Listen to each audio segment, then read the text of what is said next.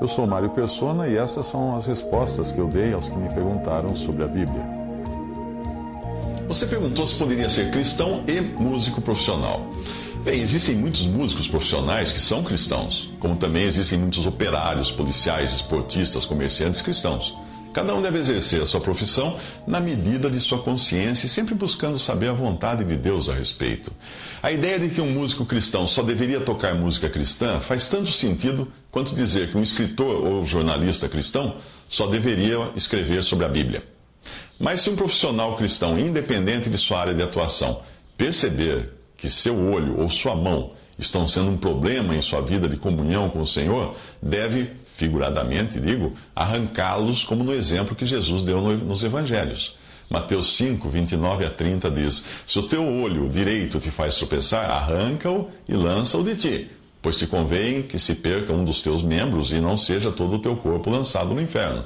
E se a tua mão direita te faz tropeçar, corta-a e lança-a de ti, pois te convém que se perca um dos teus membros e não vá todo o teu corpo para o inferno. O contexto aqui é de usar os olhos e as mãos para coisas impuras, pois o versículo que precede este fala de adultério, o que nos leva também a pensar que devemos tirar de nossa vida qualquer coisa que nos faça tropeçar, sejam músicas, filmes, fotos, lugares, situações, amizades, etc. O mesmo pode ser dito de coisas lícitas, mas que não sejam adequadas por algum motivo. Como nós vemos no exemplo do que era escravo e devia aproveitar a oportunidade de mudar sua condição se tivesse a chance de fazê-lo. É o que Paulo escreve em 1 Coríntios, 7, de 20 a 21. Cada um permaneça na vocação em que foi chamado. Fosse chamado sendo escravo? Não te preocupes com isso, mas se ainda podes tornar-te livre, aproveita a oportunidade. Às vezes é possível adequar a profissão de modo a não desagradar o Senhor ou mesmo evitar um mau testemunho. Por exemplo, existe um campo amplo para músicos em propaganda. Praticamente todo comercial de rádio ou TV tem música. Filmes, desenhos animados, cursos multimídia, telejornais, tudo tem música de fundo. Há também ambientes com música ao vivo, como restaurantes e hotéis, onde costumam ser tocadas músicas românticas. Não há nada de errado com uma música romântica ou com o romantismo entre um homem e uma mulher, que é inclusive o tema de Cantares.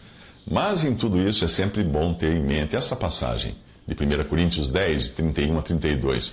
Portanto, quer comais, quer bebais, ou façais outra coisa qualquer, fazei tudo para a glória de Deus. Não vos torneis causa de tropeço nem para judeus, nem para gentios, nem tampouco para a igreja de Deus. Cabe, então, ao músico profissional cristão orar e pedir a direção do Senhor de até onde ele pode ir na sua profissão. Isso vale para todas as profissões, pois as mesmas indagações terão um cristão que trabalhe numa fábrica de cigarros, numa fábrica de armas, um comerciante que venda produtos prejudiciais à saúde, ou que venda coisas de forma ilegal, sonegando impostos, que às vezes nós chamamos de comércio informal, um advogado na hora de defender um cliente, um promotor na hora de acusar um réu.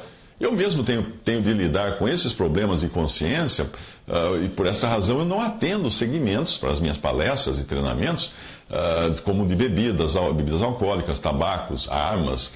Não atendo organizações religiosas, inclusive suas rádios, TVs e editoras. Pode ser que você perca oportunidades, perca dinheiro, se tiver tal cuidado, mas você vai ficar com uma consciência tranquila para com Deus. Músicos cristãos que atuam profissionalmente apenas com música cristã podem também ser obrigados a engolir sapos, quando contratados para tocar ou cantar em igrejas que jamais frequentariam de vontade própria, como as desses pregadores que fazem da fé um negócio lucrativo ou que professam uma doutrina. Eu, particularmente, acho mais difícil um cristão ser músico profissional no meio cristão do que no meio secular, considerando que Jesus criticou mais duramente os religiosos do que os imorais do seu tempo. Não que prostitutas e publicanos estivessem desculpados por seus atos pecaminosos aos olhos de Deus. Eu não creio, mas eu não creio existir uma ofensa tão grave quanto explorar a fé das pessoas ou disseminar má doutrina acerca da pessoa de Cristo, como fazem muitos pregadores em muitas das igrejas da cristandade. Aproveite para trocar uma ideia com outros irmãos músicos sobre a questão da música e de como eles costumam agir.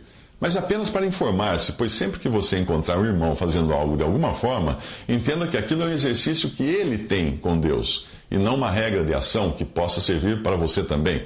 Às vezes nós fazemos coisas que, dentro de um contexto cultural, podem ser perfeitamente entendidas e aceitas, mas que seriam um escândalo em outro contexto ou em outro país. Nesse sentido, me ocorrem duas passagens. Uma de João 21, versículos 21 a 22, que diz: Vendo Pedro João disse a Jesus: Senhor, e deste que será? Disse-lhe Jesus: Se eu quero que ele fique até que eu venha, que te importa a ti? Segue-me tu. E Romanos 14, 22, 23 diz: Tens tu fé? Tenha em ti mesmo diante de Deus. Bem-aventurado aquele que não se condena a si mesmo naquilo que aprova. Mas aquele que tem dúvida, se come, está condenado, porque não come por fé, e tudo que não é de fé é pecado. Eu diria que se você precisar esconder que é cristão para poder exercer sua profissão, qualquer que ela seja, então não está exercendo sua profissão para a glória de Deus. O cristão está aqui com o propósito de testemunhar de Cristo, e ninguém faz isso anonimamente. Nós somos sal, sal conserva. Somos luz, que ilumina e revela as coisas. E se essas duas características forem um empecilho em nossa profissão, o problema pode estar na profissão ou no lugar em que estamos exercendo essa profissão. O músico deve também se policiar para não criar ou executar sua música apenas para atender à moda ou os desejos do público. Muitas músicas são populares por seu excesso de sensualidade ou palavras de cunho erótico. Eu sou palestrante profissional e eu sei que muitos palestrantes usam palavrões ou piadas de sexo para atrair o público. Eu não posso fazer isso se quiser sair da palestra e poder conversar sobre Cristo com alguém, pois a pessoa iria achar isso uma incoerência. Aquele cara que está no palco fala uma coisa e depois fora fala outra, tem duas bocas. Isso que eu escrevi, isso que eu estou dizendo sobre a profissão de músico também serve para a profissão de ator e atriz. Que eu tenho um texto escrito no respondi.com.br, se você procurar por ator ou atriz, você vai encontrar.